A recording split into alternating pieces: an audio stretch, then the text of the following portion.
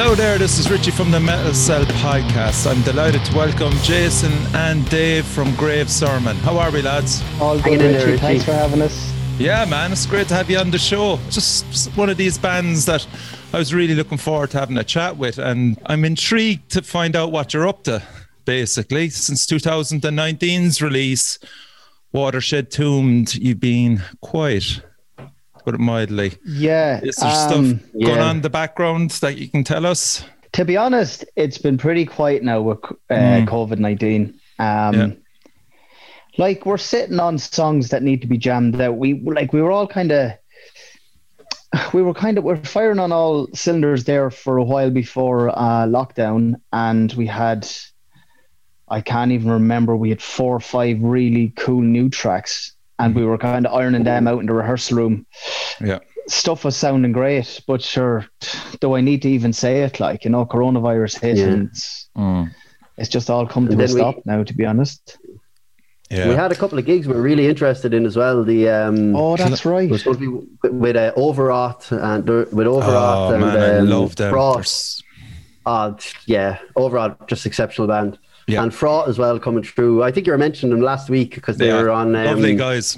Cursed Monk as well, aren't they? Yeah. But just great band. Jesus, they'd be perfect for you, actually. That'd be and was that all on the one bill, Dave? Yeah, it was going to be us. It was going to be Overwrought, Fraught, Gut Trench, if you remember those guys from a few years ago. Kind of like trashy death metal, kind of really real heavy, maybe big on the breakdowns. Maybe I'm a little bit wrong there. It's been a good while since I would have listened to them. And a band, Astral Tomb, isn't that the kind of like a newer band that came out there, but they didn't, COVID happened, I suppose. I think they would have been gigging a lot as well. And we're going to have a gig in Fibbers there. The Fraught lads were organising it, so they were. Okay. And I would have been talking to Andy about that. That was, we're really looking forward to that. So hopefully we can get that going again if we ever get back to normal. And she landed the Clang bill as well, yeah. And that's another one. Like, we don't know what's going to happen with that. It's kind of been postponed. But we're kind of tentatively, aren't we? Tentatively set up for, it's August now, isn't it, Jason? Yeah, I think so. It's been changed so many times. Every so often, Mark, our guitar player, forwarded us on an email saying that the organisers, the promoters, essentially checking who would be available if it was moved forward to this date, and then that happened a couple of times. So, look at. Yeah. It's like everything else. Hopefully it goes ahead. Whatever crowd shows up, I'd love to play the boxing arena if it's still going to be there. Were any of you at the Testament gig, yeah? Any of you go to that? Testament, Dead Angel and Exodus? I missed that one. Yeah, same as. It was something that kind of crept up on me and was like, shit, I would have liked to have watched that, you know. No, the only reason I was interested in it is as a venue. It was pretty impressive. As an all-day festival, it might work. It might work for an all-day festival. You know, I'm not sure. Yeah, well, I'm not really familiar with the stadium, but I was kind of thinking, I mean, once Candlemass are there, and then Zentrix had to pull out with the postponement. So they'll be back in again, definitely now with all hopefully, this. Yeah, hopefully. But I've just kind of gone, I hope he does the right thing and kind of, I don't know, he'll have to close off some of it, like, because I don't expect 2,000 people getting in and paying in, like, you know. Well, no, it'll be fucking 4,000 go if it was one of the first ones to be announced. That's the truth. Yeah, now it's a different ball game, isn't it? Yeah. Lads, I'm not joking you. How quickly we forget that gig. I've seen Dead Angel. There was this thing going around Facebook. What bands have you seen the most? They're up there with Testament. I've gone to Testament one more time than Dead Angel. But lads, just think back when the excitement of a gig, especially American bands coming in, and the crack and the fucking build up to it, lads. I swear to God, you know, just driving up to Dublin. Just driving up to Dublin. I'm like doing fucking DJ, and we're all fucking cracking cans, and one poor unfortunate driving, like, and we pull in, get to the hotel, fuck the gear bags in, and then you're off to Fibbers or wherever, and just meeting everybody. Oh, lads, God, we had it so good. Fucking I didn't appreciate it. Oh, we did. I think we did. I think some of us did anyway, especially going up to Dublin, you'd want to appreciate it, 3 hours of fucking... If you're making a big day of it. Yeah. You were always the unfortunate driver though, Jason, weren't you? There's always one. When I'm playing gigs, yeah. Well, I have to fucking drag all my drum gear when I'm playing a gig. So it's like, I can count on one hand the amount of gigs that I've played where I've been able to get drunk afterwards, Yeah. Because you're always dragging gear back and driving home. And what's the car or van of choice for grave sermon? Well, mine is Mondeo, fucking Ford Mondeo. We don't have a van. Legion of Wolves, we don't have a van. Right, yeah. It's kind of just do it yourself. So trying to stuff the gear into the Mondeo. I have put the majority of my drum kit into the Mondeo, and that's 2 bass drums and 5 toms and the rack, the hardware. And then you get to the gig and your man's like, oh, you have 2 bass drums. Yeah, I told you I have 2 bass drums. Oh, well, I've only 1 mic. Oh, okay. I asked you, could you cater for 2 bass drums, bud? After dragging all this crap up, now we can't even use it, It's like a game of Tetris. Is it trying to stack all that into the car? I did it for years as a DJ. I know the fucking crack, man. It's just fucking... And everyone else sits down and watches you. Yeah. Like it's a 40-minute load up. You get to the venue, try and park, and then it's 40 minutes pulling it in, going through people, and then setting it up. And then that's for me as a DJ. And then 3 hours playing, then fucking 3 hours playing. Yeah. And then another 45 minutes putting it out through drunk and fucking annoying people. And then always the gear to be still smelling the smoke, which is fucking wrecks my head because people can't smoke and pose, but it's still smelling the smoke. I know, yeah. It's coming in through the exit, But there'll always be that one person standing in front of your way. You're stood there with a bass drum over your head or something, and you're like, "Excuse me, you can see him standing there, and I'm trying to get through. Will you get out of my way?" That's at 2 o'clock in the morning when everyone's drunk. You're sober. You're after playing the gig. You're soaked in sweat, and the anger starts to kick in. Get the fuck out of my way already, Like we'd say, when you get home, then Jason, do you unload when you get home, or wait till the next day? Well, my drum room is in my parents' house, so depending on how I feel, I might drop the gear off at the parents' house, or I'll bring it home to my own house. If it's the full, that could be 2, 3 in the morning, is that? Yeah, if it's the full drum kit, I'll bring it home to my parents' house and load it into the drum room. And if it's just breakables, cymbals, kick pedals, stuff like that, I'll just bring it into my own house. Sure, I've 3 or 4 of everything now at this stage. It doesn't. You can have a snare drum and cymbals in this house and that house. And, Let's talk about a trip you made down to us actually in Cork for Monmouth. Yeah. How did that come about, first of all, and did you enjoy it? Dave, can you recall how it came about? I'll let you start. Yeah, I just asked Con. I'm pretty sure. Shout out to Con. God, I don't even think we had anything. I don't think we had anything even really fully recorded then. Maybe just a rough demo from the practice room or something with no vocals. And go away, You were chancing it. We were just doing our best to get something out, and he just gave us a chance to do it. You can open that there if he's come on down. So we said, yeah, absolutely. And he's a lovely bloke, that chap. Yeah, sound out, of course, yeah. And you met Ralph as well. He was setting up all the gear. Oh, I remember Ralph, the stage manager. Yeah, lovely bloke. Really calm. If there was a panic happening, he was able to calm people down and say, "Listen, you'll get your full time on stage." And I remember him, actually, lovely bloke. Yeah, that was great. The sound was excellent. That was really good. The fucking sound! Wow. Yeah. Even what a venue! The venue was amazing for it. Oh, brilliant. Come here, Richie, till I ask you, would that be a regular venue for bands, big bands, international bands coming over? Does that get used? So big used for the likes of Steel Panther now, who would come. What are the Darkness, Therapy, all those bands, from... Really? Yeah, they're quite big, for playing. But I suppose you would pack a couple of hundred in, wouldn't you? Oh, absolutely. Yeah. It was a beautiful venue. That was only open a few months, lads, when you got in there, because a lot of us hadn't been in there And that was our first time going in there, if you know what I mean. Because to make money as well. So they open it for like DJs, foreign DJs and stuff as well. You know, there's a few different things, acts playing there. But yeah, it's it's definitely a place to be proud of in Cork anyway as a venue, you know. It was easy to know that it was new because it was spotless. Like I went backstage and there was power showers, and I was like, "This is a metal venue and they have showers." Woohoo! I was delighted. The lads were like, "Oh, you got 3 pints," and I'm like, "Oh, I got a shower." You know. Oh, sure. I'd go back in the morning, like, you know. Yeah, sure. Yeah. I mean, Con gave me the room where Rotting Christ were in, you know, so I interviewed them on the day as well. Fucking gents.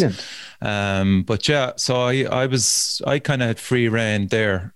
I think I did maybe 3 or 4 bands that day. King Witch was one of them as well. Oh, they were great. The Scottish band, was it? Yeah. Heavy metal. Was that a female vocalist with them? Female vocalist. Real powerful vocals on it. Yeah, brilliant. I really enjoyed them. They were brilliant. Yeah. Jamie and Laura Gilchrist, that's who it was. But yeah, it was a fantastic day. Did you stay the night or did you travel back? I think I had to go home. Yeah. I stayed for, I think I drank one of the 3 pints and then went after that. I'm pretty sure. Yeah, I do remember because my car was messed up that day, actually.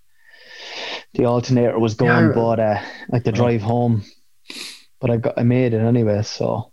And you stayed down, Dave, yeah? Yeah, I was just Rotten Christ that night. Oh my God. It's like watching Iron Maiden headline or something, you know. Wasn't it? It was unbelievable. The shapes they were throwing, you know. Just I brought a couple of friends with me. We said we'd go down and we'd stay in Cork, have the crack and hang out, like, and yeah, I think your one fell in love with the bassist, the big strong fella in Rotten Christ, yeah. He looked like something out of a hair metal band, you know, the physique and the hair and everything, yeah. But they were great, and Damim were great that day as well. I'd be a big fan of those guys from years. Yeah, or Dam as they used to be called, yeah. Jesus, they were outstanding as well. And Punch and Stench, he just assembled a great cast of bands, and fucking everyone brought it. Sodomized Cavalier, is it? Cadaver, yeah. But they were so funny as well. Sodomized Cadaver, just the little jokes they'd make before the songs and stuff like that. Yeah, I just big fan of them now ever since. Yeah, so it just goes to show that, like, you know, if it's done right and you get the right bill in, and people did come. But again, you know, the Cork scene and Limerick scene, you start to get to know familiar heads. And still there was certain people missing. And it was a fucking bank holiday weekend, and they shouldn't be fucking missing. They should be there, you know. And you're going, I know. When the promoter and the bands go to such effort, like, it's nice to show up and give them a crowd. But, like, speaking of that festival, the follow-up to that didn't happen because of COVID. Yeah. That was an even bigger lineup. Who was it? Cancer were on it. Cancer, Benediction. Cancer, I think, yeah. Benediction. I was like, I am there. I'm going to see Benediction, yeah. Oh, God. The new album and the whole shebang. Like, I seen them in Birmingham with Bull Thrower about fucking... What? Did 15, you? Yeah, about 15 years ago. It was class. Myself and Corey, we were staying in the Juries, and Birmingham was on a main street. I can't remember so well. But, like, you'd walk down this nice main street, you know, with fucking hotels and business buildings either side. And then we turned down this alley. And it was like walking into an industrial park. The landscape just changed. And everything started to look a bit run down, you know. We're walking along. Yeah, the venue's meant to be down this way. And there was the venue anyway. What was the venue, Jay? What was the name of the venue? Can you remember? I can't remember. It wasn't one of the bigger ones, like, no? No, what I'm saying, it was like, I don't know, maybe 1,000 capacity, but it was all standing, and it was kind of an old, like, it wasn't it was like the street we came off, every building was shiny, like, and then you turn down this alleyway and it was just like, okay, where are we now? Yeah, we're not in Kansas anymore. And it was an older building, but you know, fully functional or whatever. And I have to say, Benediction tore the faces off us, man. They were better than Bowl Thrower, were they? Look, Corey is the biggest Bowl Thrower fan in the world. And he turned around that night and said, Benediction just destroyed everyone. Like, it was just the drum sound and everything that, what was that album they had out at the time? Killing Music or something like that. Was it? What year now is it again? Oh, 2000 it was 2005 or 6, something like that.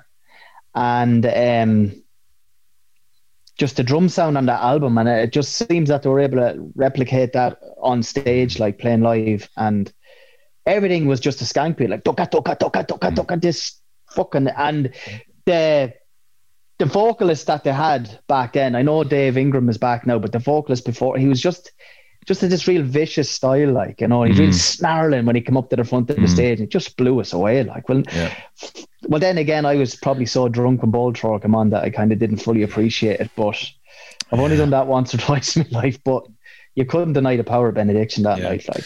Yeah, it's very handy, Birmingham, because we were seriously looking at Birmingham in relation to getting across the gigs rather than London. London and Dublin sometimes, because we can fly directly from Cork to Birmingham, and it's only it's only a 50-minute flight.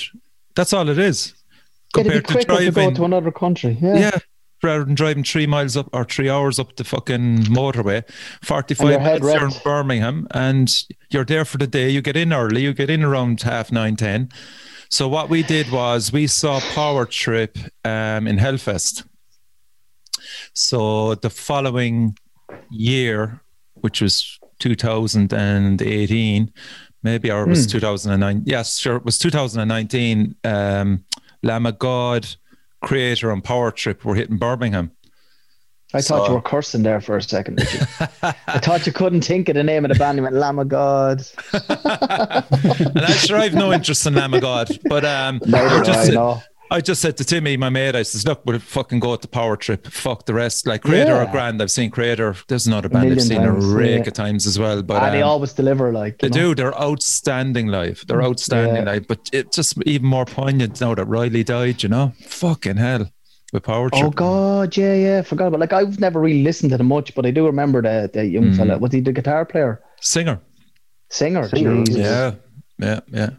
In his 30s, wasn't he? He was young, fucking great vocalist, man. The presence, like, you just knew that you're in the presence of a potential kind of star, like, of the show. Like, I mean, he's dead. Like, he's dead. Got on RTE News, the star. He fucking did, man. It was just Jesus. I wasn't watching, wasn't minding. Yeah, it's tragic, no matter what. Like, you know. But I'm going to bring you back to Monolith. What? Did you play the 3 songs off the EP, or what? What was your set list that day? Can you remember? I think we only had we had about 5 or 6 songs written at that stage, and they all got played. I could probably tell you we would have played those 3 songs. We have an intro that's kind of a slow, sort of a doomy kind of a 2 or 3 minute sort of a little intro into the set, and it kind of builds up. And then we had, God almighty, what was the name of that first song we wrote with Gavin, Jason? The real trashy one? I could sing the riff for you. Yeah. We would have had a couple of early songs written, and maybe, because at that stage, I think we had Greg would have just joined us. Greg from Parhelia. Yeah, big shout out to Greg. On there. Dude.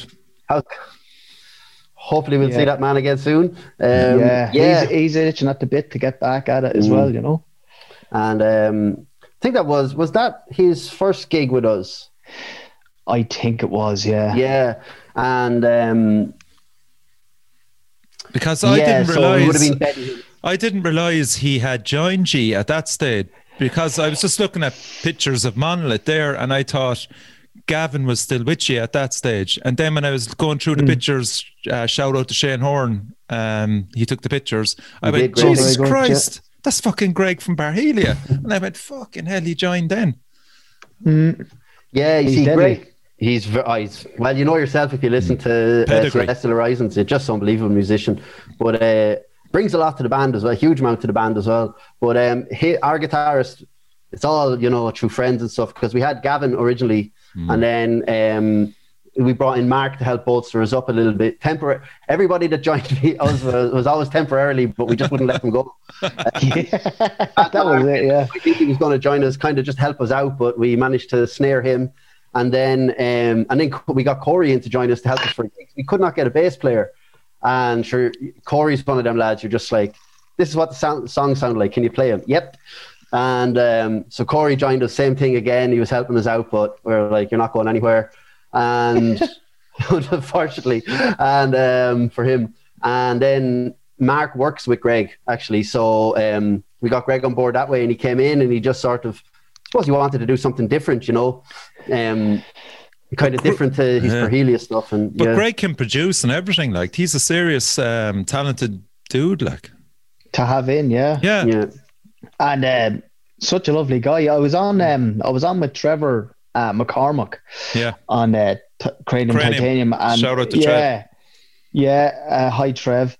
But it was like, I was just saying to Trevor that it was just so easy to get on with Greg. Like, it was just, he walked in and it was like, geez, I known this guy all my life. It was like just similar interests, easygoing guy, intelligent bloke. He's kind of up to the job. Just so easy to work with. Into the music, and so easy to work with because like he knows. Like, it's not like when we were fucking young fellas and you're kind of trying to suss each other out. Yeah, but you could be fumbling over a riff or something in the band room for fucking hours. It's, you know what works and you know what doesn't work, and you know what you need to go away and do at home on your own, or you know. So that was it. Yeah, you never have to worry about like. Did Gavin write most of the first EP, Whitewashed Tomb? I think Gavin Dorn wrote all of it. Let me see. Yeah. He would have. Gavin would have wrote all of the first 4 or 5 tracks that the band had. You know. Okay. Well, Mark would have come in and kind of helped polish those off as well. Yeah, I think. But the timeline's all a bit blurry. Yeah, but like, where are you all from? Were you all from different places? Like, where are you from, lads? I'm from Kildare, anyway. Okay. I live in Kildare. Corey's from Kildare, the county. Like, Gavin is a Kildare man. And then Greg Sorry, go ahead. Is Mark from County Kildare but living in Dublin? He lives in Dublin. And Greg is a dub living in Wicklow. I knew it was Wicklow. I was trying to think where it was. And I'm a Carlow man living in Wicklow as well. So I've been living up in Bray here for the last number of years. Well, basically it kind of happened because Jason went to put out an advertisement looking for musicians, because we were going to do basically Angel Corpse worship at fucking, like just absolute, just, evil insanity kind of music, and sounded right up my street. And we were going ahead and we were going to do that. And I would have known Jason and Corey from years ago, because I used to play in a band called Grand Ruin back years and years ago. And Jace would have been in Legion of Wolves and Abaddon Incarnate and Primal Dawn. So I would have seen Primal Dawn years and years ago a lot, and Abaddon and Die Sinister Bloom that Corey used to play in and stuff. So I was aware of those lads. And so when Jay posted that ad up, I was looking for a band for a long time. So I just jumped on that. I was like, yeah, we'll do that. And I remember going to meet you, Jay, and we listened to the last Primal Dawn album that had never been released. I actually think there was some chat about that on the Metal Forum the other day, actually. And all right. Yeah. I must go on and have a listen. Have a little look. But what you call it? So you get me a listen to that, and it's like, this is the kind of stuff we're going to do. I'm like, yeah, okay, let's fucking do it. And then I was like, I know a guitarist, because I had been jamming with Gavin once or twice, but it was kind of stuff, very modern, kind of clean death metal, like the Revocation style of death metal and stuff, which wouldn't really be my thing at all. But we were kind of doing that just as something to do, and that didn't pan out. And so I was like, I know this fella Gavin. And we got Gavin in, and he wasn't a death metalhead at all. Really? Was he younger than you? He looks young. Yeah, he's in his mid-20s. But probably late 20s at this late stage. 20s, yeah. But so still a boy. He was eager to give it a go, and he had some real nice style of playing. So me and Jason just sort of were like, play faster. Pan you more. I'll never forget what it was. The poor chap were just like, that's great, just play it faster. That's a really nice riff, but can you play it any faster? Jason wanted his blast beats, I suppose. That's it, yeah. There you go. Now, That's the second thing in your life that's ever given you a cramp in your wrist, boy. Fucking play passer. I needed to be 220. Let's go. Oh, but he rose to the occasion, man. The riffs and the songs that he wrote were fucking hell. It was just amazing. I said it to Trevor that like he'd never. Who were Angel Corpse? Who were Immortal? Oh, I think I heard of Emperor. But then like have a listen to this. Have a listen to this. Have a listen to this. And then a week later, he'd walk in with something. I'd be like, "Oh, that's gold. That's begging for a blast beat to play." If you speed that riff up, I'll blast over. It was, it was great that way. Like, and we fucked around for a long time, didn't we? Just three of us, just kind of like we were just like jamming. A power trio. We had no basis, but he had an awful lot of groove to his music and stuff. So to his riff, so we just kind of nailed down the sound that way, just through trial and error. And then when Mark came in, Mark was with Asect. He used to be the singer for Asect. Yeah, multi-talented. He's a seriously talented guy, that dude. And so he joined in, and he's just a polished guitar player, isn't he? Just like real tight, just super professional guy. And and then we just were able to kind of build up we're able to basically finish the EP and kind of flesh out our sound a little bit more that way. And then Gavin decided he was going to emigrate to Australia. So we wanted to kind of get him in the studio beforehand. Because, he deserved to have that done. He deserved to have those songs recorded because he wrote them. And then and we got a gig, which is basically glorified practice. And then he went off to Australia. And then eventually Greg came in, and we just sort of... Did you know Gavin through Axel Symmetry? Gavin Doyle? Yeah, well, I knew him through Axel Symmetry. I played gigs with Legion of Wolves and Axel for years previous, like a good few years, and we knew what Gav was up to, and I just went on the website and listened to what he'd recorded and thought, like, that's gonna be he got a lovely filthy sound out of it, It is. It's nasty. It is nasty. Like, it suits. Like, like if I would be doing an album, I'd want to step up in sound production. But like, it's a nice starter. Oh, definitely. Yeah. The sound Considering production. We came in, we did that in 2 days, kind of a thing. So it was kind of very 2 or 3 days. Muddling through. But he was so good to work with. Oh, Gavin is brilliant. Jeez, he's a gentleman, like, and he's very accommodating and everything. He's, again, easy to work with, nice bloke, interesting bloke. I'm willing to kind of step outside his own comfort zone and try different things as well. Anything that we wanted to suggest, he was like, give that a try, no worries. And very accommodating, and will this work for you? Will that work for you? Do you want to try it this way? And, just a good producer and a good bloke, And how ironic then the EP cover then with the... Sisters of where was it? Sisters of Tume, the Bon Secours order. Bon Secours. Imagine, fuck me. I don't know how many people even know that he had that out. The whole concept, Dave, and lyrics. I will suggest to you, and I'd love if you'd oblige, is on Bandcamp where you're obviously where you put up your songs. There's a section there that you can actually put in for lyrics. Yeah, I thought about that. Right. Perhaps I should, especially with everything. I'd love to see him, man. The best deliveries in death metal, sometimes, lyrics are lost in relation to the whole sound and the way the vocalist delivers it. And man, I really would love if you could actually take the time and get them lyrics up. I'll do that, actually. I'll do that during the week, because it is something we kind of were very, when we saw that the report had come out, like, because that's what White Sepulchre is. That's about the tomb laundry. That's what they used to call it, the White Sepulchre, a whitewashed tomb. Yeah, so I mean that's basically what that whole song is about. It's just about not to glorify it, like Catherine Corliss. I was watching a couple of documentaries of Catherine Corliss, who sort of whistle blew the whole thing or unveiled the whole thing, and we all knew what happened there, to begin with, but just watching that was kind of like just profound. Eye-opener. Yeah, a profound thing to watch, and it's a national shame, lads. There's no other way to fucking describe it. Like, absolutely, yeah, that's it exactly. It's something to be ashamed of, and the way it was handled and the way it was dealt with. So the way I kind of approached that then was to kind of for the lyrics for that song actually came together in about 24 hours between the band and myself, but it was, everything in that was just stuff she had said or stuff that was taken directly from the reports.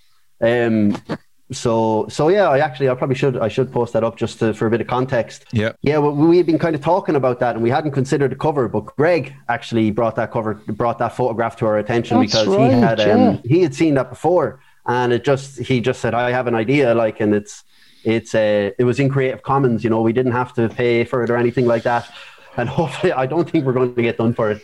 But it was the perfect kind of, that photo, almost like people think it's something that we like, if they're not aware of it, maybe they are now, but that we had photoshopped it a lot, or that we had created the image that they had. But that's incredible, man. That was just what they had. We blurred out the babies, I think,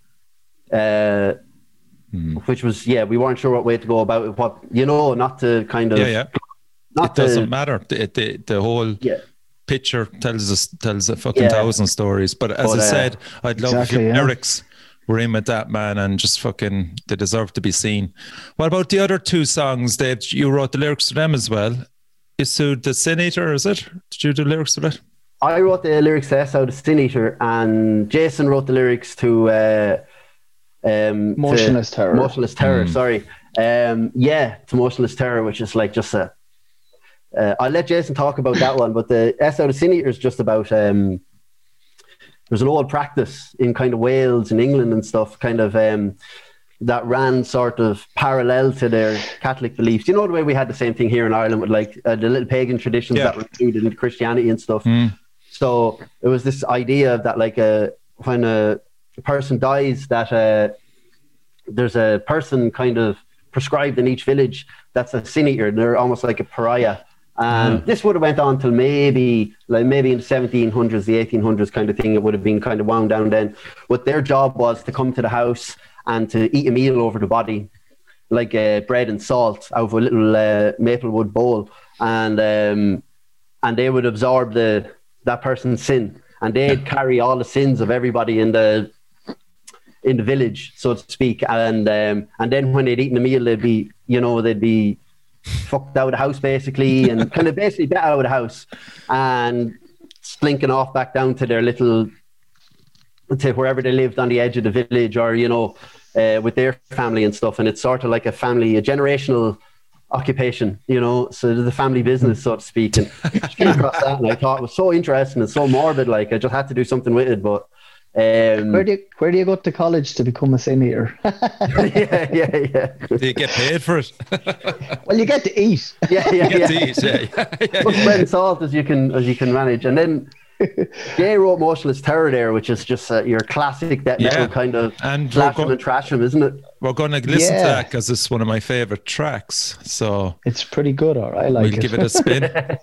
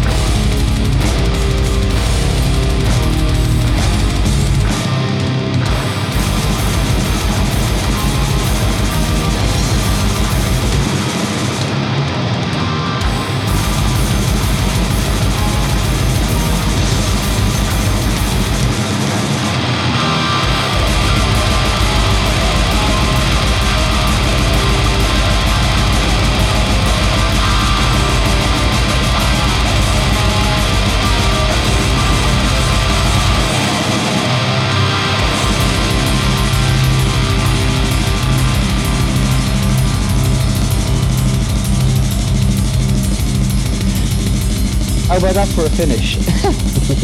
You had fun. You definitely had fun.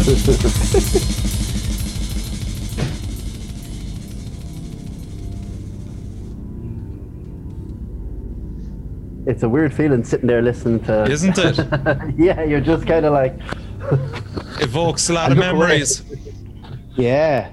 Oh, it was like it was yesterday being in the and you studio, need to hear tracks like that on headphones. Don't give a shit what you say. It's so intricate. Blasting out of a fucking car stereo, you miss so much.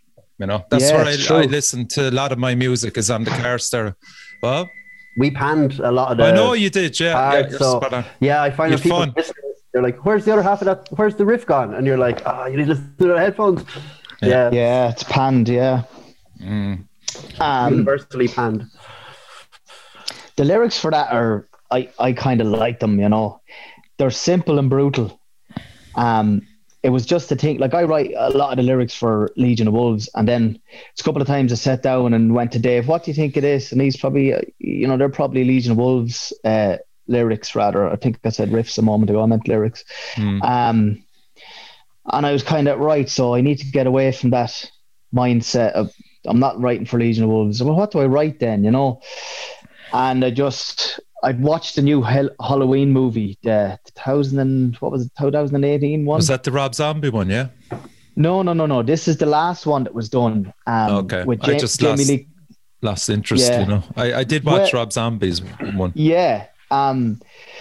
This is Jamie Lee Curtis and the whole lot in it again. And I was kind of going, the trailers look really good. So I went and watched it anyway. And it was as good as it could be. I enjoyed it, and the brutality of the killing in it.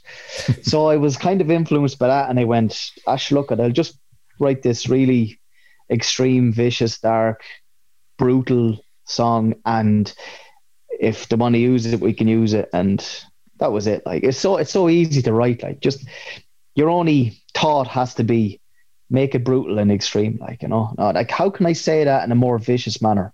You know what I mean? It's fun.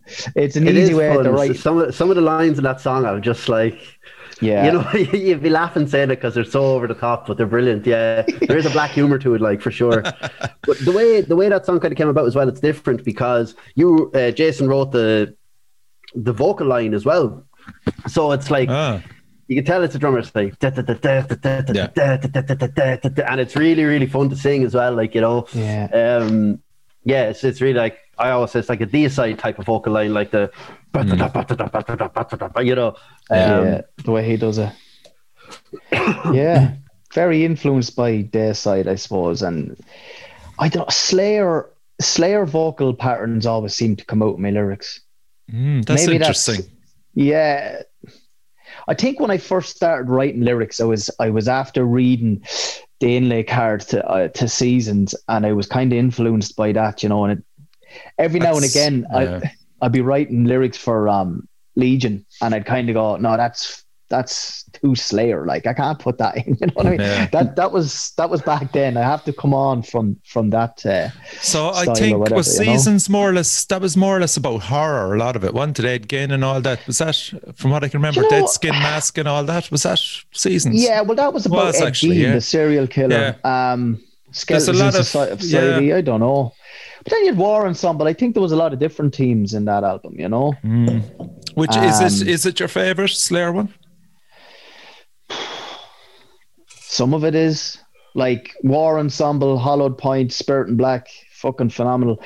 And here, there's no better video for a heavy or a thrash metal band than the video for Seasons in the Abyss. Yeah. But, like I love South of Heaven. I love Rain and Blood.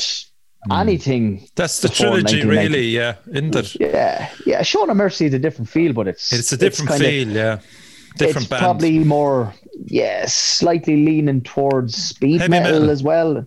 Yeah, speed metal, but it's probably more evil sounding than let's say Seasons. Yeah. Seasons is more powerful. Yeah, and then there's a lot of groove on Seasons as well, but that crept in on South of Heaven as well. But who says you can't do that? Like you can't write Rain and Blood every year. Do you know what? I'm half fucking glad they've fucking pulled the plug on it really at this stage. What do you think, Dave? Are you a big fan of Slayer? Yeah, I'd be a big fan of probably up to Divine Intervention. Divine Intervention was good, yeah. But I loved Diabolus when I was a young fella, because that was what was out, I know. You're unique there. No, I'm not saying it stands up, but I used to listen to that non-stop. But I'd be a big fan of the earlier stuff. Hell Awaits, Rain of Blood, Shown Mercy. Yeah, Hell Awaits was savage, Yeah, when Gary Holt joined, Hell Awaits was his favourite one. Like he insisted on them playing a few tracks on the live performances, That and Chemical Warfare. Chemical Warfare. I have the 12-inch EP of that somewhere. It's just relentless, like, isn't it? Yeah. That's when you knew that they were heading in the right direction. I thought Chemical Warfare was the one you just go, holy shit, this is actually they're moving up a level here. The riffs were so good, and it was so relentless, like. Yeah, and the rhythms. Lombardo made the band in the early days. I think, of course he did. 100%, 100%. That chorus riff, the dun dun dun dun dun, dun dun dun dun. It's just that's all him, I would imagine. Now, getting back to your first gig, did you know Dara from Invictus? You were with Vomiter and Incessant. Yeah, I knew Dara from years ago when I was at Primal Dawn, and when Invictus were first starting out. Yeah, he kind of promoted Primal Dawn for a while. Back then, I don't know. I remember Primal Dawn playing Nancy Spain's. Nancy Spain's, did we? Yeah, we probably Cork. Did, yeah. I nearly fell off the drum stool. I remember. I do remember that, sweating the buckets. Yeah, we played with Carnoon Rising, I remember. We're on that fest. Or was that the Crushkeen Lawn, maybe? Instead of, it was the Crushkeen Lawn. So where did you say? Nancy Spain's. Primal Dawn played with fucking Scavenger, some power metal band from Drogheda. Oh yeah, from Drogheda. I remember Scavenger. Yeah, he recorded in the same place as them, didn't he? Because with Ground Rune, we recorded there as well, actually, in whatever Mad Dog. Yeah, Duleek. Yeah, that's it. Jesus, it's coming back, man. Yeah, there you go. So, back in Cork. Back then, there was like the Judgment, Chemical, and Nancy Spain's was the main source, and so we all went to see Obituary there.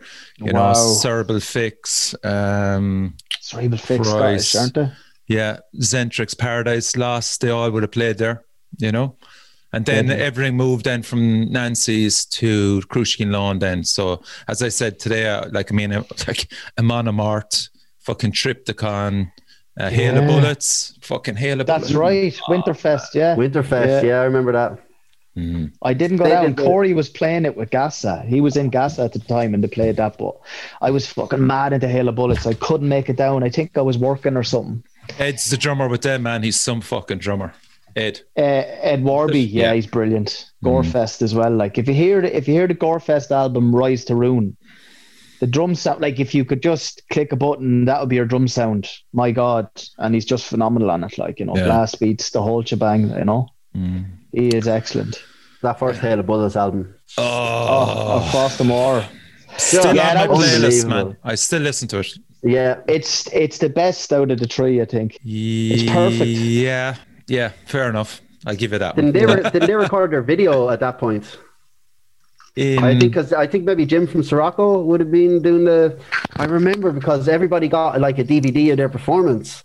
And really? I think, we got like a really good quality DVD of our performance that night, and I'm pretty sure Hail of Bullets maybe they made a music video or an official DVD or something like that, but they used the footage for something or other because they had two professional cameramen there doing the thing. It was really I can't remember that now. I was at it obviously, but fucking hell, as usual, 2008, 2007, something like that. They brought out an EP after the album of Frost and War. They brought out an EP called Warsaw Rising, I think it was. And that's some song. I think there was a video for that, which would have had live footage mixed over war scenes and battle scenes, if I recall correctly. Okay. Yeah, that could have been what could be what you're talking about there, Dave. I'm not sure, man. Oh, it could be. It's a long time ago now. It's a long time ago. Yeah, it's mental. And as musicians, lads, do you think the scene has changed much from then? Yeah, quite a bit. I think I think the world has changed, and I think that has changed the metal scene in general worldwide, because believe it or not, I was only thinking in the last 2 days, like, and Corey, our bass player, has said this so many times about, like, he'd remember back when, you'd buy a metal mag and it'd be, the new Immolation album is coming out. Oh, Jesus. Everybody in Metal Ireland, fucking, if there was websites then, they were talking about it, metal stations, the whole lot. Here comes the new Immolation album. And now they just release an album and you're like, they have a new album. Yeah, it's 3 years old. Yeah. And maybe it's me as well, but I just think everything is moving so fast with the internet. You miss out on stuff, and nothing is a big deal anymore. I remember going to Slayer and the SFX and going to Maiden in the Point, and you were like, I came home from recording a Baden and Carnate album in Sweden. I came home early because I was going to the Point to watch Maiden. I just, nothing seems like a big deal anymore. Yeah. So you're kind of going. Entertainment is so fragmented now that, like, it's the same reason you can never get, like, like TV stars aren't as big and musicians in general aren't as big, because there's so many options. I mean, that's it. If you think about what a 17 or 18 or 16-year-old kid, trying to get into the scene, there's always going to be a handful that'll break through, but they have so many other things to do that it's not even. I think of it, it must be like when I was a young fella and you'd see the old rocker boys, like the lads who only listened to Def Leppard and stuff like that, and they'd have their mullets going on, and you'd be like, oh, Jesus Christ. And they'd come up and they'd try to tell you, oh, your music's nothing but, blah, blah, blah. And why don't you do this sort of a thing and stuff? And I often wonder, are we like that now? I still think it's like, you see an album cover like, oh, that's badass. That's like, I'd see this like a.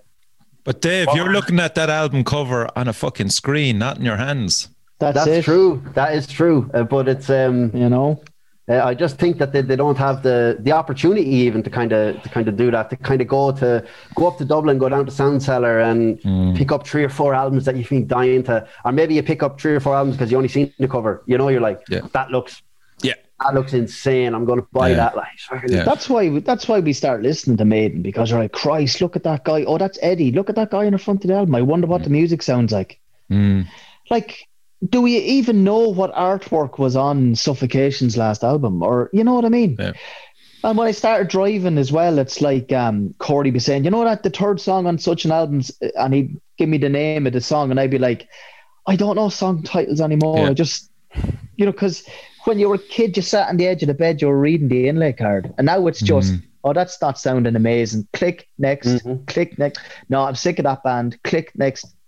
You never, it's dreadful. Like, I try my best to leave something on when I put it on, but if you're not interested in it, you're not interested in it. But you think that kind of permeates down to the Irish metal scene as well? I do, because I think the scene is very saturated. And look, maybe like Dave said, I'm that old rocker, I'm that old fart that's like, what's post metal? You did ask that, yeah. Yeah. And that was kind of to make a point, like, but and Dave, you're a bit more liberal than me, but it's just like, I always say oil and water don't mix, and if you have to think about what metal was when it first came out, it had certain elements that made it what it is, and then if you dilute those elements or take those elements out, well, then it's not metal anymore. So, I'm just kind of like, you're old school then. Yeah, I'm like, there's so. Yeah, but like, it was always going to diversify and move across with probably the younger gang that are coming up, because they have way more exposure to alternative tastes at their fingertips. Yeah. Doesn't mean before, they have to like it though. I know, but we're before like maybe we're not the people to be kind of critiquing it because our fingers aren't on the pulse of it, as much as. Yeah. But we know where. I think I could safely say I know where it's coming from, because, as you said, there's no big event anymore for an album launch. Everything is on their fingertips, so they can share. Where's the mystery anymore? Yeah. They can share it amongst them friends. They can dissect an album and take 2 songs out of it and throw it on Spotify to a mate of theirs and go, oh yeah, that's cool. You know, so there's no waiting anymore. There's no like waiting for the postman for a week or 2 weeks. Yeah, to get the thing, and then it takes the value out of it. Like, it takes the goodness out of it. Like, it's like, you know, if I don't have kids myself, but if you spoil a child, how are they going to appreciate anything? So we're spoiled. Like, all right, the New Testament album is out. Boom, there it is. I can listen to it straight away. Yeah. You don't appreciate it as much. Like, you kind of go, right, no, geez, that's a really good effort. That's great. It's typical of them, and it's some new parts and blah, blah, blah.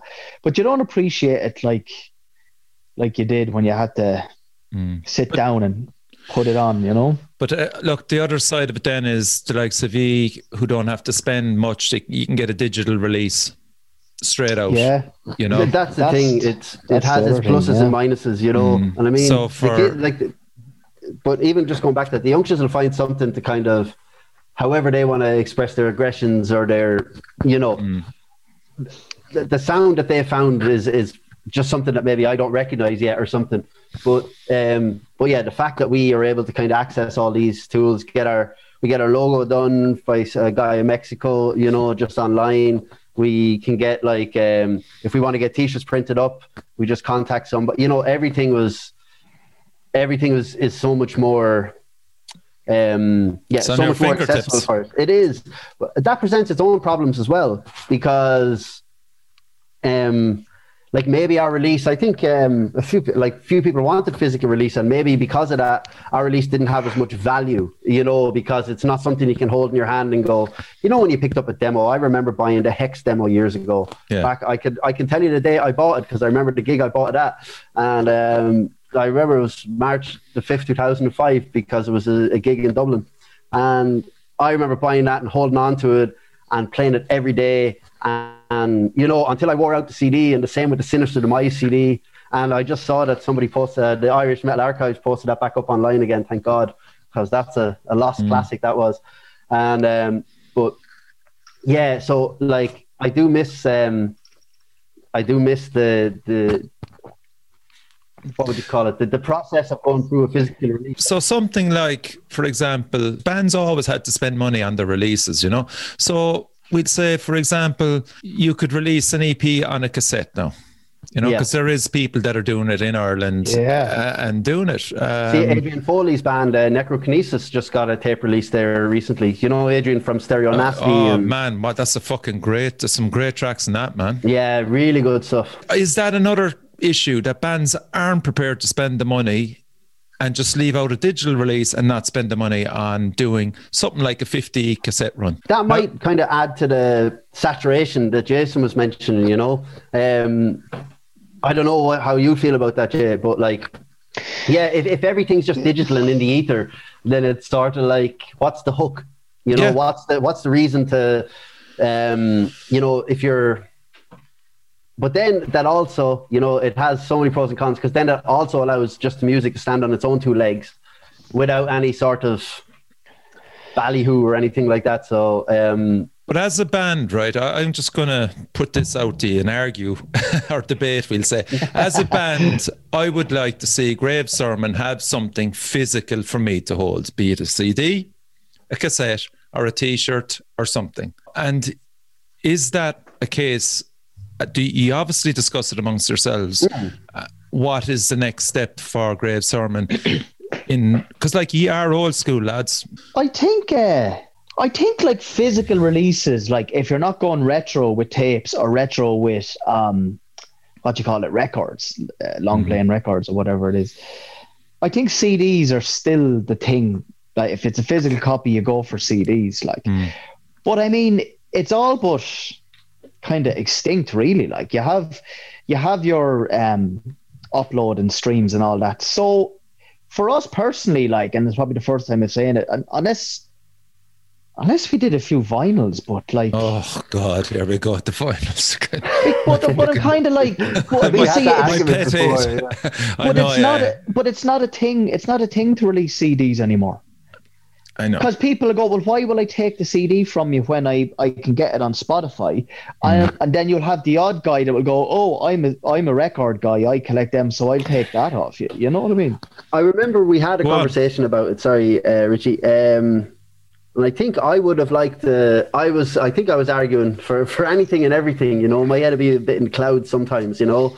Like, let's do this run of long sleeve t-shirts, let's do this, let's do that, you know. Like your classic death metal with the logo all down the sleeve. I imagine that a lot, actually. But I was just thinking about making my own one recently. But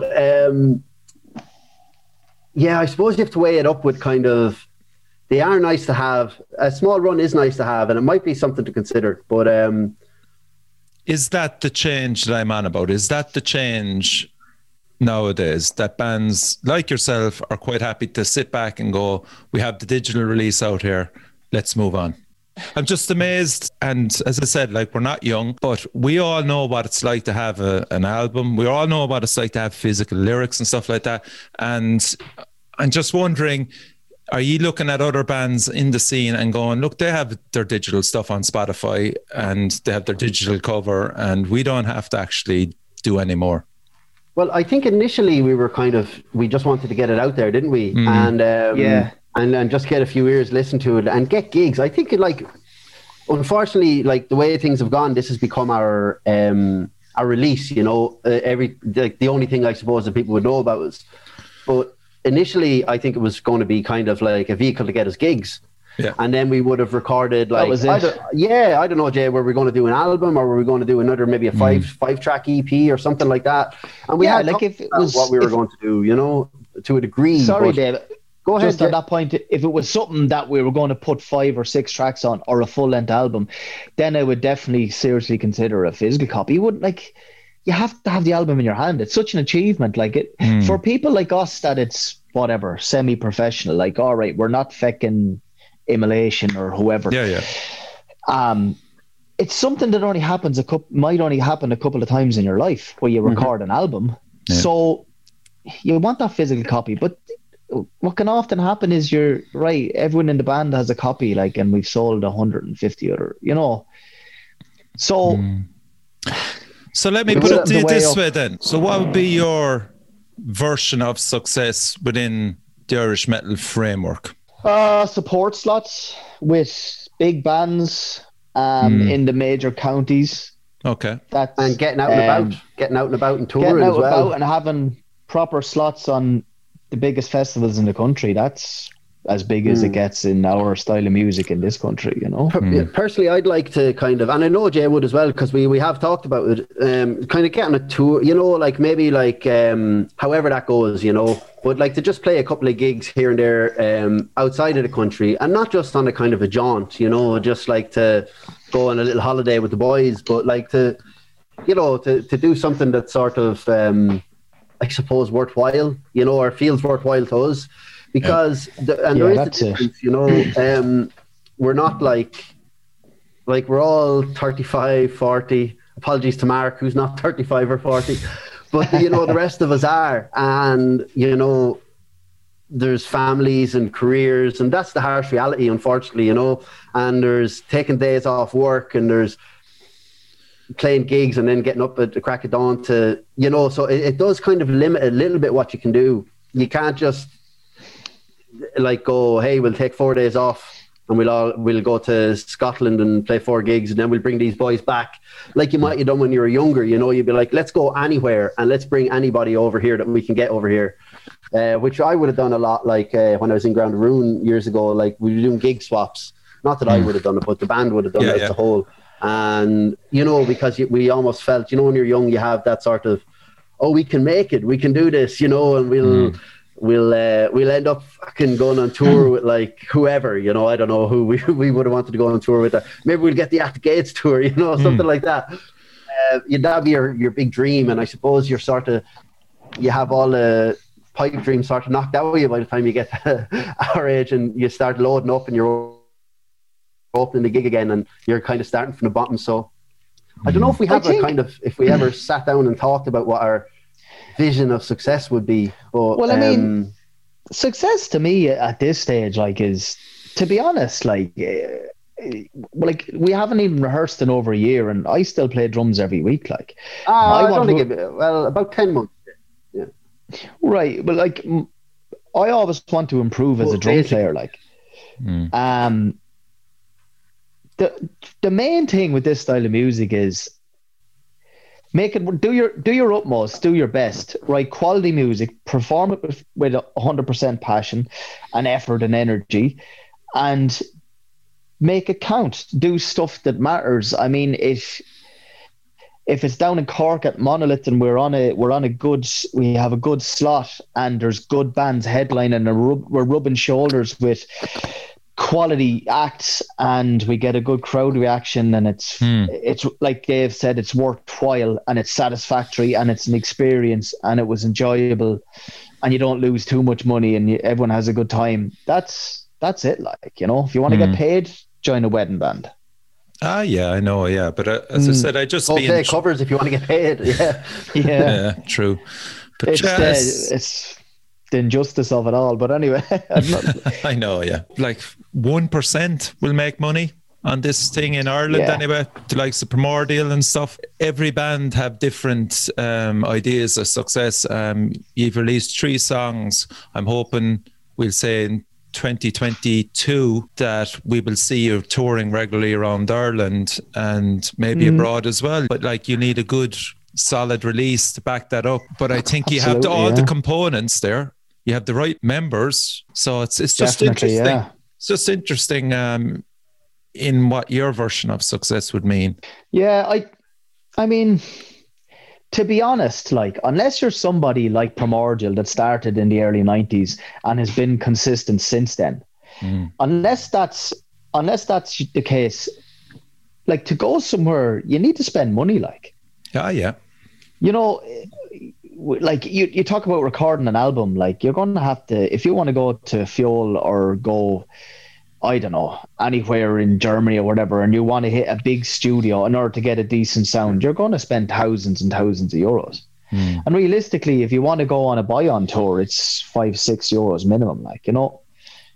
And that's what I mean by it being saturated. Who is going to notice? No matter how good, I don't know how bands manage it, because, like, no matter how good we sound, it all depends on who hears it or who do we know.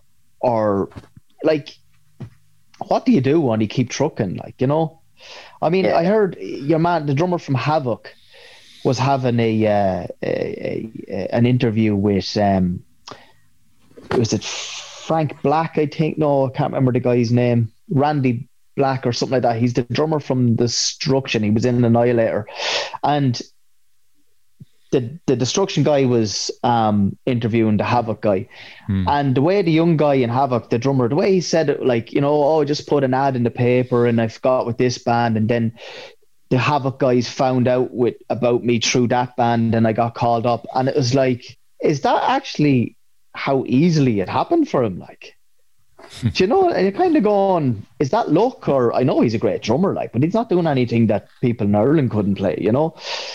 And just kind of makes you think, and like, making it, what is making it, like, you know, it's... Unless you're kind of a corpse, you're not making it, you know? Yeah. I remember watching the Dismember documentary years ago, and one of my favorite ever bands. And, you know, I think the singer was like working, you know, I think I could be wrong about that, but maybe he was like cleaning graffiti and stuff as a council worker. And you're just like, and they managed to get full time, you know, after a point, maybe 2010 kind of a time.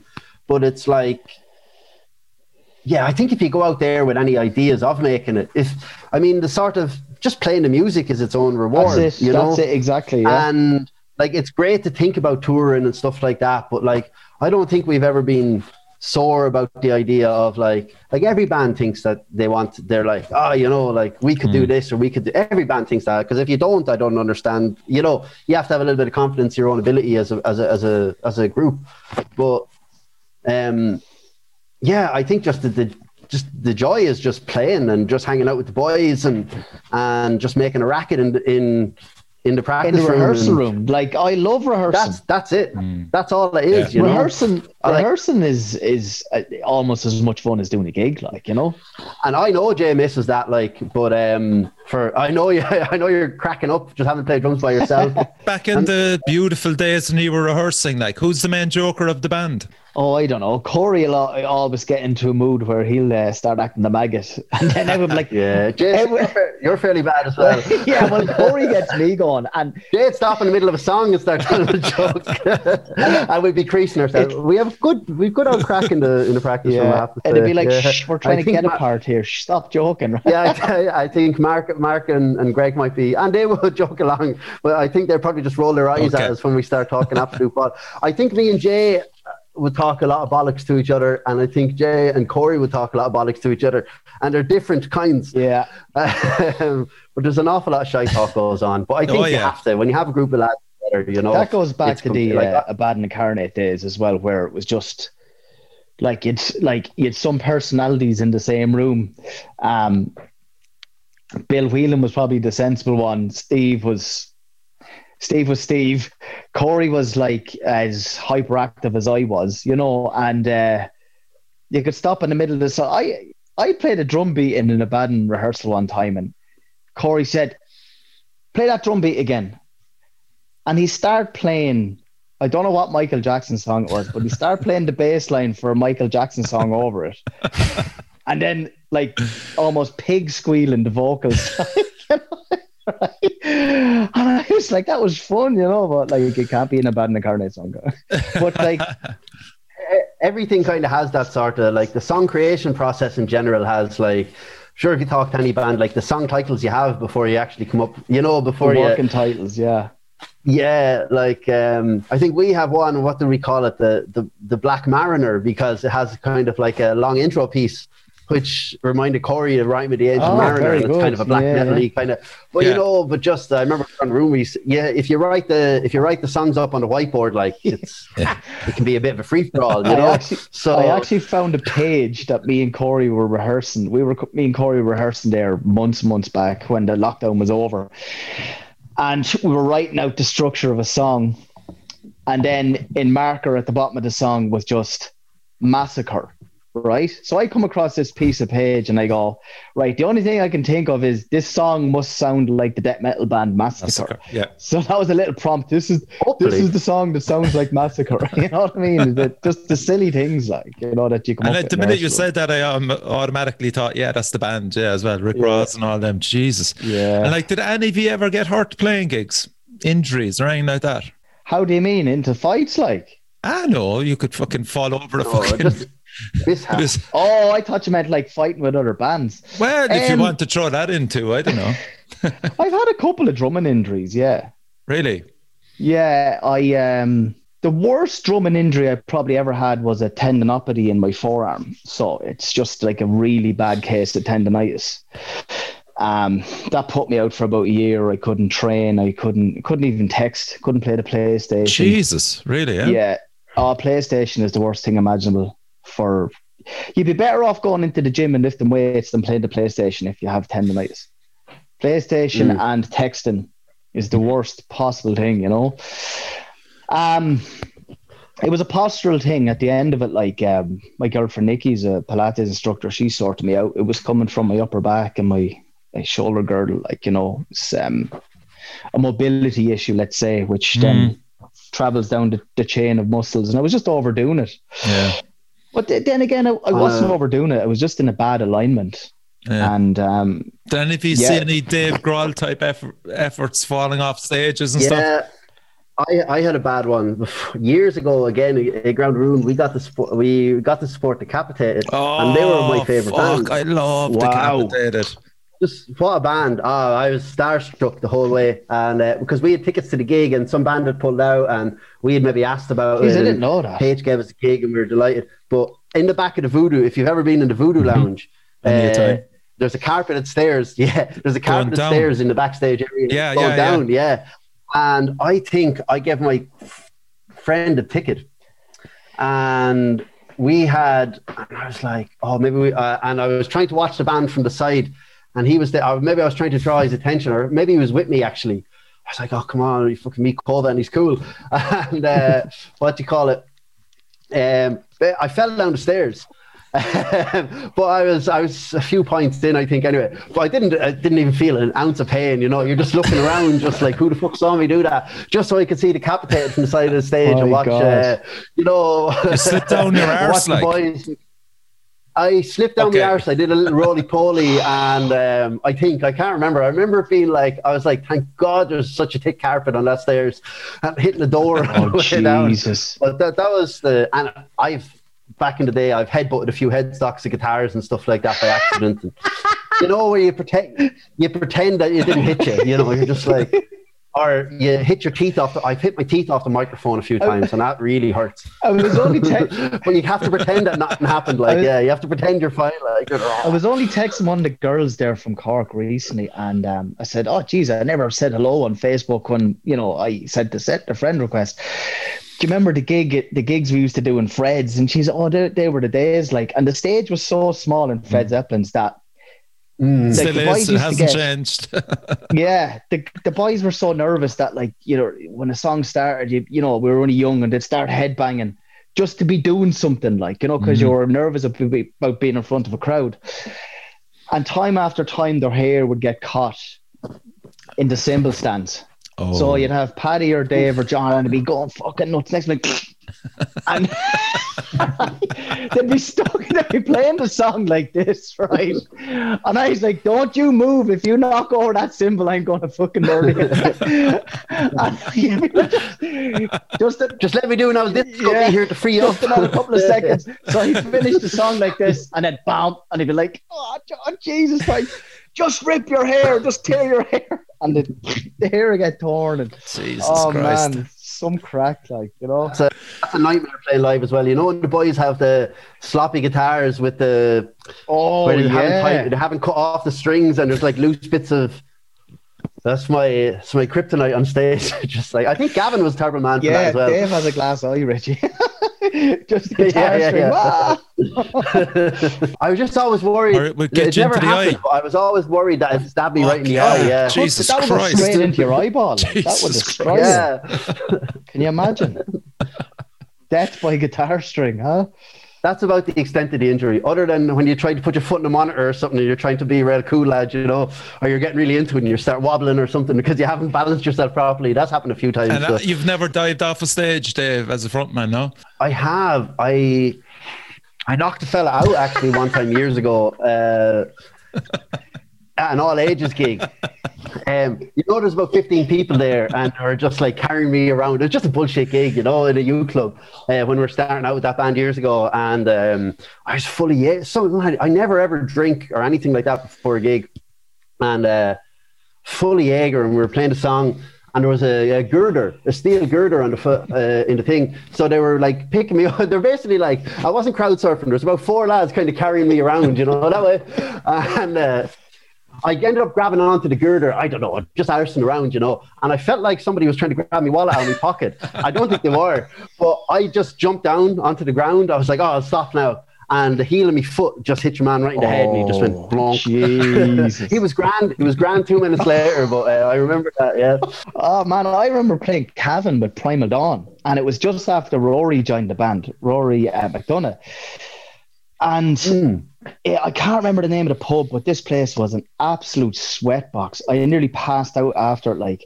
And because Rory was from Cavan, everybody that he knew that was a metaler in the town or surrounding counties came to the gig, and it was one of the most violent gigs I ever played. The lads, once we started playing, they just started moshing like fucking crazy. Lads were getting knocked out and everything, to the point where like we were thought we were hard asses, like we're a fucking black and death metal band from Dublin. And John actually went in the middle of the gig, like, geez guys, like, he's after getting knocked out and she's after getting knocked out, like, just Jesus. Take it down a notch. He actually turned around and said, take it down a notch, like, and because you're gonna hurt each other, like, look after each other. It's kind of like a real Slayer moment. Look after each other out there, you know. Mental. Like, yeah. Oh, there's people flying. Like, never I'm reading Harley Flanagan's book at the moment of the Cro-Mags. All right, yeah. Oh, Christ. Oh, well, you could imagine. No, you can only imagine and add fucking an extra fucking level. It is horrific, the shit that he did to people. From the stage. People like No. Just, well, probably from the stage, but not. But just as an arsehole. As a person involved in the scene back in the day, like, Jesus. I see. That New York hardcore scene was pretty... it did. Violent. Pretty hairy enough, wasn't it? It was, and of course, it was the whole skinhead ethic then that he brought into it, and with that then came the violence. But it just, look, he'd a hard life anyway, but Mother of Jesus Christ, the book certainly would certainly turn your stomach at stages, honestly. Like, it's... Jesus, would you recommend it, would you? That sounds interesting. Yeah, absolutely, 100%. The fact that he survived, first of all, but just a unique... I don't know how he even remembers it, because we all get fucked up a lot of the time. I'm not too familiar with it. Richie, was it like gang warfare back in the scene? Or yeah, what was he it was like? living in New York when it was pretty fucking dangerous. So there was Hispanics, there was a lot of gang activity going on. So he basically was maybe himself and his mother were kind of living in a Hispanic neighborhood, which was dangerous enough. He had to get a crew together to look after himself. That crew then, with the rise of the Cro-Mags, they became really violent. And then there was younger guys coming on the scene. So ultimately there was guys trying to challenge him, and it's state their claim. It's horrific what happens to a lot of them, being truthful. It is, you'll literally be gagging. Oh, wow. Okay, that sounds really... Because I always have the sort of... When I think of the hardcore scene, I'm going to make the rest of the band cringe now, but I'm a big fan of Biohazard and bands like that, and even a bit 25 to Life and 25 to Life, stuff like that. I enjoy listening to it, but I always think of them as cartoony kind of characters, especially like with Biohazard, So it's really interesting to hear the idea that there's actually some hard vicious. See, it got watered down, and he just started calling them sheep. Then really, and like he admits it himself, he's not a nice character right through certain periods of time, and he won't even go into detail with a lot of it as well. I don't know if you're selling it to me or not. Like, I don't know if it's making me want to read it more, or if I'm kind of like, I don't know about that. But on about Harley and the lads, if the opportunity came, what musicians would you love to collaborate with? I like realistically, Richie, or just if like a dream? We'll give you a realistic one first of all, and then an unrealistic one. Okay, will I go first, Dave? Yeah, because I can't think of anybody right now. I'll go realistically first. I'm pretty good mates with Zella Cult. The boys are brilliant, but I think John is a fucking mammoth vocalist. Yeah. The first time I played a gig with them about 10 years ago, whenever it was, he struck me like his fucking, and he wasn't as intimidating looking back then as he is now. Maybe he's a bit hairy or something. He's a bit larger, but he just has this growl, man, and it just has fucking tone and depth to it. I'd fucking love to do something with him. Who else have we got? I often thought I'd love to go back in time, and no disrespect to John Desmond, their old drummer, or Cahill, but I would have loved to have played with Carnoon Rising. I thought Mick was a fucking brilliant guitar player. Colin and Pete were great as well, and I liked the style. It was just straight up fucking death metal, Three guitarists. Yeah, when he brought the brother. So over the top. What a great band. He brought his brother in then. I can't remember his brother's name. I'll give one more local one. I'd go back with a Baden. Anyone else? That's quite good, man. That's quite good. No one else local. Let me see. Someone might pop up, but if I was going to say who would I love to play with, and it can't be a drummer, obviously, if I'm the drummer. Yeah, just even like, as I said, just a guest on your future album. Who would you like to bring in? All right. So it has to be from the extreme metal genre, really. Okay. We were going to have Pete Helmkamp do a guest vocal. We're going to ask him to do it because he had done it for someone else in the Irish scene back with Primal Dawn. That'd be cool. all right, if it could be fucking, I don't know. I'd love to record an album with Andy Schneep. How about that? That's very good, yeah. Yeah. Be interesting, man. Rich tapestry there to weave.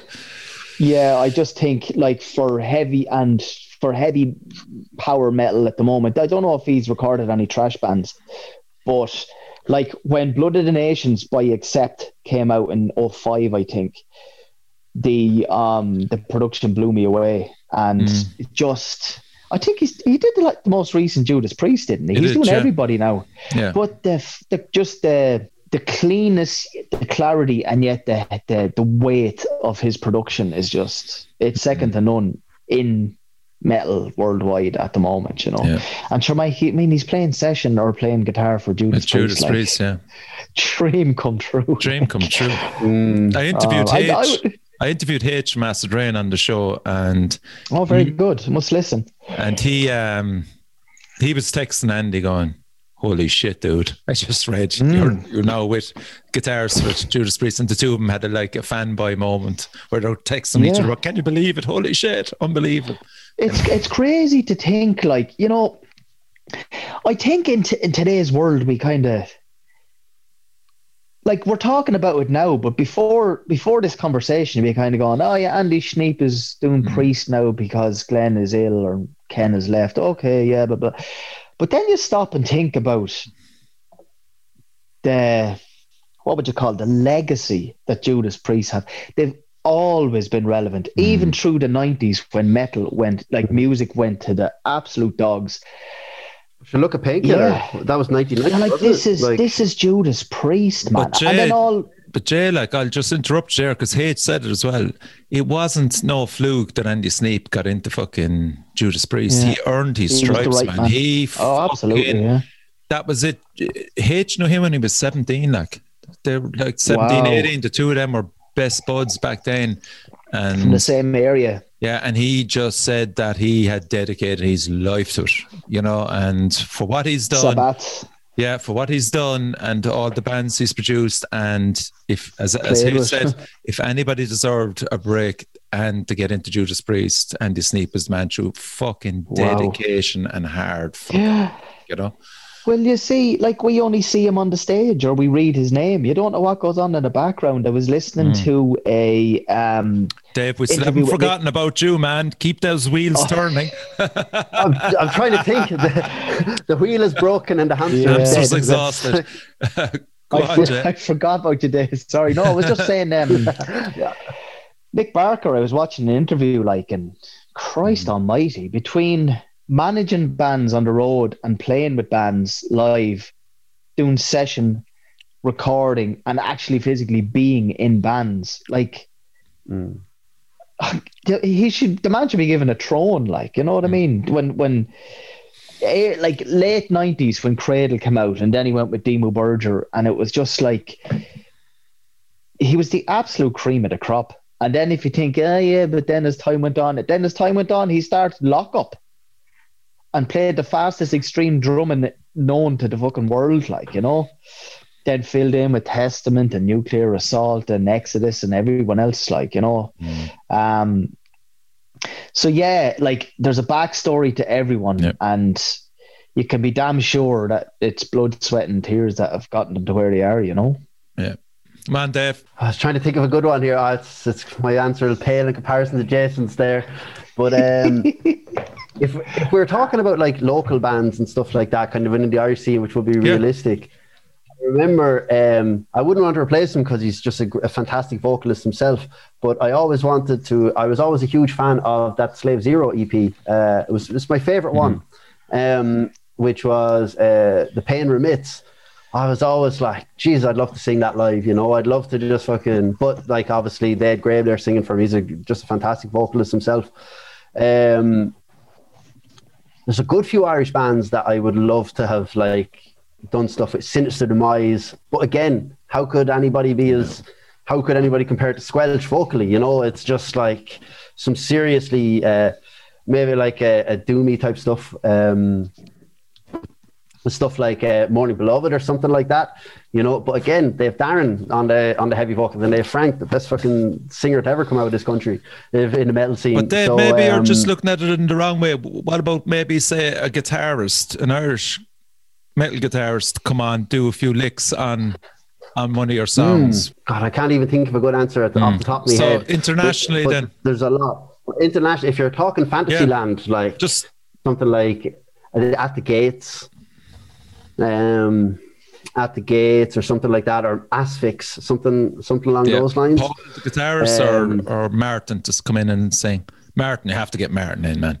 Yeah, you have to get Martin in. Just let. Yeah, well, that's true. We'll do a duet. We'll do. I'll just stand back and watch them. They are the nicest dudes in metal. Man, we spent 45 minutes with them when they played Dublin in the Voodoo, maybe 3 or 4 years ago. Oh, yeah. I met him at the Hail of Bullets when they played The Point. And he stepped off the stage and I was like, fuck, I have to say something to him, you know? Because I remember listening to Consuming Impulse on vinyl in my brother's room, you know? And I went up to him and said, he was shaking hands. Everyone says, "Hi, Martin, no, just a big fan of yours. Like, you know, you're my first favorite death metal vocalist." And he just looked at me and said, "Thanks for coming to the gig, man." And all I can think was that he couldn't understand my Irish accent. Like, I was having this moment with him, and like, you know, man, fair play to you. Like, this is more than me just saying hello. Like, you're the first. I just was completely fascinated by your vocals, blah blah blah. And I don't think he could understand what the hell I was saying because of my Irish accent. Either that or he's like, yeah, everybody is. Join the fucking queue. I don't know what happens that night. It must have been timing or whatever, but like there was 4 or 5 of us came up from Cork. And as soon as we got in, we went over to the merch stand and they were all the lads. Paul, the guitarist, and Paul and Martin were there. And then, what's his name? The drummer, or Husky. Husky was up the bar, but the bass player was there, and we got loads of pictures with him. And then we just went back out to the smoking area for smoke and all that. And the stuff Martin told me, and do you know what he was wearing? He was wearing a Cork Winterfest t-shirt. Oh man, he Imagine remembered that. Imagine that. And he fucking threw it on. Like, we couldn't believe it. We were saying, Jesus Christ, we were actually at that. And he was, yeah. Man, he taught me shit about what happened in Mexico that will never leave my lips. But it was just unreal. We had him, as I said, to ourselves for 30, 40 minutes. And like in the end, myself and my best mate Timmy, we were telling Paul, the guitarist, to slow down. Stop fucking drinking, man. You'll be shit-faced if you keep going the way you're going. Because he was having such the crack. You see, I think that's a huge thing with Ireland and Scotland maybe as well. It's that international bands love coming to play to Ireland and meeting the fans because we're sociable. Like, we're different. You know what I mean? Because there's no stardom. It's just, well, come on, have a fucking beer and have the fucking chat, and we'll always have a story for them. Yeah. You are drinking Guinness. Shut up, you take. You're not having that German beer. You're having the Guinness. You know? Classic. There's definitely an argument to be made about that, like for bands coming into Ireland. I'd say they fucking enjoy it, like. Yeah. I think like I saw a thing with Bill Burr recently. He was talking about that. I know that's totally off whack, but just like, but the same thing, the and Irish and Scottish people he mentioned, just there's something kind of about the characteristics, you know. I suppose everybody feels like they know each other, you know. It's kind of like a very almost aggressive friendliness, you know, where you're just like, well, how are you getting on? Jeez, that was fucking brilliant. You will have a drink. You will have a drink. Come on. Yeah. I love that, an aggressive friendliness. Yeah, I think that sums it up. We almost force themselves and then apologise. But then we still force themselves on us. Oh, look. Lads, I'm going to leave you go, man. It's been a fucking treat to have you on. Absolutely. It's been a pleasure. Thanks for having us, Rich. Really appreciate it. God knows what next year will entail, but I'd imagine, and fingers crossed and everything, that you'll have something for us to release. Yeah, well, hopefully we'll be able to get together, rehearse and write something and go and record. We'll just have to wait and see what's going to happen with COVID, you know. It's just putting out tape in your hands. Whatever, man. A physical copy of something, please. Do me grand. Yeah, awesome. Richie, thanks a million for having us on, man. It's been great. Yeah, and stay in touch. crucially. Absolutely, and yeah. anything I can help you with, it goes without saying. There's no problem. Fair play to you, dude. Thanks a lot, man. Thanks a million. Now I have the goo for a load more Guinness. That's the only problem same here, you know. So you've been listening to Jason and Dave from Grape Sermon. Check out all their stuff. Dave has promised that he's going to put lyrics on White and Sepulchre. That's the one. And we'll hopefully see something proper in 2020. When I'd say that's fair enough to say, lads, is it?